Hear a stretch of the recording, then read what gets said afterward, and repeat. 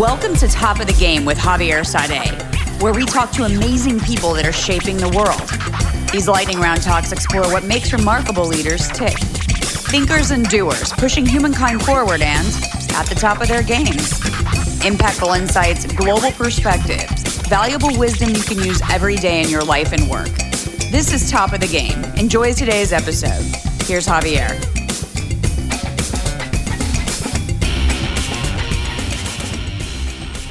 Today, we talk with Nate Yohannes. Let's do it. Nate's journey started in Eritrea, a small country in the Horn of Africa where Tess, Nate's father, became a freedom fighter in the struggle for liberty, who one day stepped into a landmine and cost him his eye. The family entered the United States under political asylum as refugees in upstate New York. Tess' belief in democracy and the values of equality, self-autonomy, and hard work were passed on to Nate. I saw this firsthand. By the time the White House had sent me Nate's profile, a lawyer with Wall Street chops, I had interviewed more than a dozen people for the coveted role I ended up hiring him for. Senior advisor for a program that oversaw tens of billions of dollars for high-growth businesses and cutting-edge technologies. He has spent 7 years at two multi-trillion-dollar companies at the cutting edge of AI, Microsoft and Meta. He is currently the artificial intelligence and machine learning lead for Instagram creators, where he drives strategy to commercialize state-of-the-art technology for content understanding using large language models. Prior to his current role at Instagram, he was product leader for foundational AI and machine learning for Facebook. Before that, he was director of AI product strategy at Microsoft's Office of the Chief Technology Officer, which among other things made the investment in OpenAI, the strategic partnership with NVIDIA, and attempted to acquire TikTok. Before that, he held various product management roles in AI, virtual and augmented reality, and business development for cloud computing. Nate Yohannes, welcome to the show. Javier, it's good to connect again. How are you? I'm superb. I have to be honest with the listeners. I've known Nate for over a decade. In fact, I had the privilege of working with Nate a couple administrations ago, and he has a remarkable story. And that's where I want you to start, Nate, is just your path into the United States. Generally, your early years, I think, will be really illustrative for listeners. Yeah, happy to. First of all, for the listeners, Javier was my manager, and I don't know if there's an AI model that can compete against his compute. You know, it's been the 40th year since my parents came to America. Last week was the 40th year anniversary for my family, where I'm a child of political refugees from a small country in East Africa called Eritrea. And my family came under asylum in 1984. And certainly the United States has been what I would call one of the best platforms to really rise and be able to break the barriers. And certainly when I speak to Javier, for example, a child of refugees from Eritrea working for a Latino Puerto Rican is in representing the United States of America surely defines the ability to be able to have meaningful impact in this country. And it was for an African-American president. That is an incredible answer, Nate. And it does show that under the most difficult of circumstances, and no matter where we start, we succeed. And just for the listeners, again, the programs that we ran were, essentially tens and tens of billions of dollars, mostly geared at fast growth companies or very early stage technologies. Nate, as you heard in his bio, had quite a ride after the Obama administration. He has worked in or around artificial intelligence at two gigantic companies, Microsoft and Facebook, and Meta. Sorry, Nate. I know it's Meta now, but talk a little bit about your current role. And I kind of want to work my way backward from there. Yeah. Thank you for that, Javier. And certainly, my trail has been a lot of curiosity and really pushing the boundaries of myself and also pushing the boundaries of technology to advance what I call human ingenuity through artificial intelligence as a lever. So just to get some folks some context, I've joined the AI space shortly after the Obama administration with Javier. So in 2017, I joined Microsoft AI, and my background has primarily been, I was part of the original commercial team to take AI at scale to enterprise customers in 2017. And so, I've held a role on an AI business development team, then became a AI product manager, and then eventually at Microsoft, ended up working in the CTO's office, working for Kevin Scott. So we think about some of Microsoft's biggest bets, NVIDIA partnership, the investment in OpenAI, and at one point we tried to acquire TikTok, and that all came out of that office. And certainly in the CTO's office, we think about what's the 5 to 10 year range of Microsoft long range planning. And then here at Meta, when I joined the team as a product leader, I joined a machine learning foundational team that is specifically focused on something called content understanding, where in the world of recommendation systems, there has been a few players that have introduced the customer to unconnected content, specifically the growth of these short form videos from folks who aren't your friends and followers. And so I worked on a foundational ML team. In the AI was plugged into both Facebook and Instagram's recommendation system, the algorithm, the feed, as folks would call it. And then until recently, I transitioned from foundational ML to being the product lead for machine learning for creators at Instagram. And when we think about that, in the world where we see a lot of generative AI coming to fruition, and of course, when we see the world of creators looking for a better algorithm for their content to grow, and what are some of the meaningful insights behind it, especially around some of the Gen AI tools as well, that's where we are at Instagram creators on the ML side of it. So it's a really interesting position. I joined the position at a very interesting time as we think about it from the lens of some of the strikes in Hollywood and a lot of the industry pushback from creators. And for every right reason, it's important I approach this role with creator empathy. Creator empathy. Actually, it's a great segue, because I was going to ask you about obviously the creator economy and social media, when you layer that on top of it, and then when you layer all of these artificial intelligence and machine learning tools, like, it's just pathways for everyone, right? But you have some bastions of, I guess, traditional sort of creative companies that are kind of gatekeepers to some of that stuff. And really, you brought up the strike in Hollywood and the concerns not only in that part of the knowledge economy, but education and everything that is literally based on selling knowledge. Not from a Meta perspective, I know you're not going to speak for Meta here, but just your own personal view, given that you've had this remarkable front row seat at the cutting edge of all this stuff. Where do you think things are going, maybe for the creator economy, but more at a higher level of abstraction, sort of the dispensing of knowledge across industries?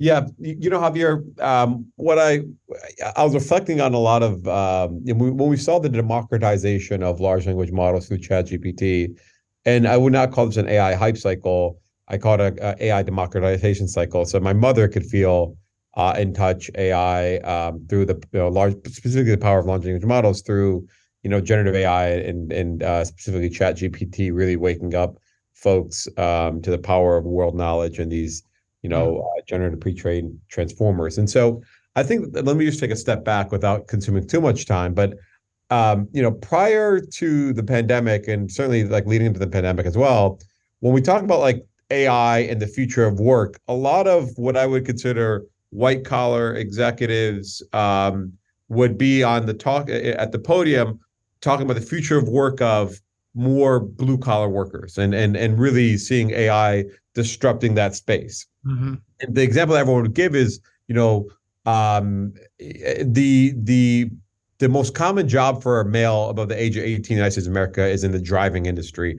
Forklift driver, truck driver, taxi driver. You could just the things that around require driving. And then when we talk about what's happening in terms of some of the automation of driving with Waymo and Tesla and a lot of these and Cruise in the world of autonomous, like that was some big talking points in terms of what's going to happen to the disruption of the workforce amongst that class. But what we've seen today is this: it's actually the individuals are today being pressed against the fence the hardest is actually a lot of white collar jobs. So, practice law. I mean, just the ability for a large language model to meaningfully, well, first of all, AI past the bar, right? But in terms of some of the jobs that can be automated or leveraging large language models and word knowledge to help construct a better contract and for an agreement. But and obviously LLMs to help write code. Yeah. Uh, so these jobs, not only just creators, I would say like a lot of the Yep. more white collar jobs are being pressed against the fence. And so my sense is that like what will a lot of these maybe more mundane tasks should be freed up with AI so that humanity could think about more complicated tasks Hmm. rather than using their time on relatively low hanging fruit. So that's kind of my elevator pitch on leveraging AI as a tool to advance human ingenuity. Yeah. Look, and actually, the point you bring up, I think I don't know when was the last time, if ever, that technologists are using technology to get rid of the technology. I mean, it's kind of like just an incredible um, circular situation Well, happening, I'm hoping you're going to hire me back, Javier. right? Well, any day, but I don't think I can afford you.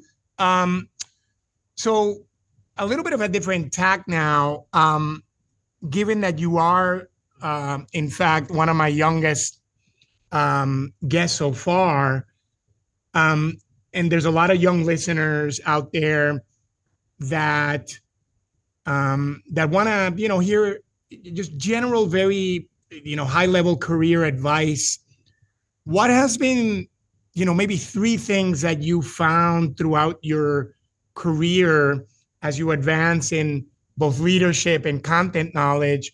And you can tell me stuff like you better make sure that you're a good communicator, or you got to be the smartest guy in the room. I mean, I don't know what you're going to say, but what are kind of three big things that are must haves for people that want to just be at the top of their game? Yeah, I think the first thing is this. The my sense is that the biggest limiting factor of a lot of folks is themselves, right? We tend to negotiate against ourselves. Mm-hmm. Um, and at least for me, that was the case as I started to build up confidence, which actually would be the next thing we'll talk about. But when I built up confidence, the ability to take risks and let them say no, or try your hardest, see how far you get, but at least you could say with a straight face you've maximized your potential. So never negotiate against yourself. I think we see that a lot more in minority communities who are underrepresented. Mm-hmm. So that's been a really big bottleneck for folks breaking through the glass. Mm-hmm. I think the second thing is confidence. And when I say confidence, um, my sense is that confidence, at least for me, is first of all, it's something that's always being built, because for every chapter of life, you're going to new challenges, and you have to build confidence to close on those. For example, my dad is retired, and I don't know if he can handle retirement, but he has to have the confidence to accept the fact that he's transitioning to a different chapter of his life. And so for me, confidence comes from really prospering through some of the hardest challenges. And so obviously I've seen a lot of folks lose their jobs, and a lot of my work product has gone through some real scrutiny as we think about there's only so many seats at the table, and effectively going through some of these real professional hurdles and challenges have built confidence to push myself to do and Mm-hmm. be better. And I think the last thing is, folks, it's that Maya Angelou quote, people don't remember what you say, but they remember how you made them feel. And I think that in the world of machines where we're starting to see a lot more tasks that could have been deemed at one point really complex for humans being, certainly, I wouldn't say replaced, but automated at times. Mm-hmm. Uh, and so my sense is that like we're coming to a world where empathy and those who lead with the heart will prosper. And a lot of the jobs that require empathy and require emotion and feelings are going to be the ones I think that are going to be the least Mm-hmm. disrupted with AI. So, for example, if you are a trial lawyer, let's say that you're, the jury is highly, highly felt by the empathy of and likability of the attorney or the plaintiff or defendant in this case. And so, I was talking to a friend who's a prosecutor, where I was like, a lot of your job is really to make sure that you build and trust of the jury. And so that empathy is going to be the one area that AI perhaps won't be able to automate or Yep. at least as quickly. So. Yeah. So no, those are great 3 points. And in fact, you're echoing what other people in other games that are at the top have said, which is essentially we may get to the point, and we will get to the point where AI becomes AGI, general, and eventually ASI, super. Um, but at the end of the day, we actually don't know what goes on in our own brain. It's whatever, 86 billion receptors and 100 trillion synaptic connectors. And programming logic into a machine, we sort of know how to do it, but emotive capacity, empathy, the ability to have judgment under ambiguity, that is something that is quintessentially human. And you nailed it. Obviously I'm a big fan of yours. I like to end these shows with sort of a quick paced lightning round where we ask people pretty mundane questions, but that show that everybody puts on their pants one leg at a time. So are you ready? Of course. When you want to eat really crappy but good food, what do you eat? Oh, my friend, I would a good halal truck or donor. You can't go wrong with that, right? And You can go wrong with halal for sure. And what do you wash it down with, alcoholic or not? Javier, eating a donor with a beer isn't the most attractive. So I typically water it down with just some water. All that salt, you got to water it down. And so, but I like a good beverage. So I have a hard time having a burger without a beer. So I need there are some pairings of my own that are really critical. So talking about companions, I know you like to work out like most top of the gamers. Do you have any kind of favorite song or favorite artist you use to kind of get pumped up and just crush it? So you know what? I actually I love Afro beats. And so, that kind of that West African Caribbean energy. And so right now I'm a big fan of Burner Boy. And so I recommend folks to listen to his music if you want to kind of wake up and shake those shoulders and legs. And so that's my fired up, ready to go music. Boom. There you go. If you want to do some real squats. And for the record, you do not own rights nor will get paid by recommending who you recommended. Just to be clear for the listeners, Nate, I was hoping Burner Boy is going to pay me. The creator economy at work with Nate Yohannes. Nate, you are a rock star. Thank you for stopping by. Keep doing what you're doing. The world is lucky to have you. Oh, man, I appreciate that. Talk soon, my friend. Cheers. We hope you enjoyed today's conversation. For information and links about today's guests, check out the show notes and visit topofthegame-thepod.com. Your host, Javier Sade, the show Top of the Game. Thanks for listening.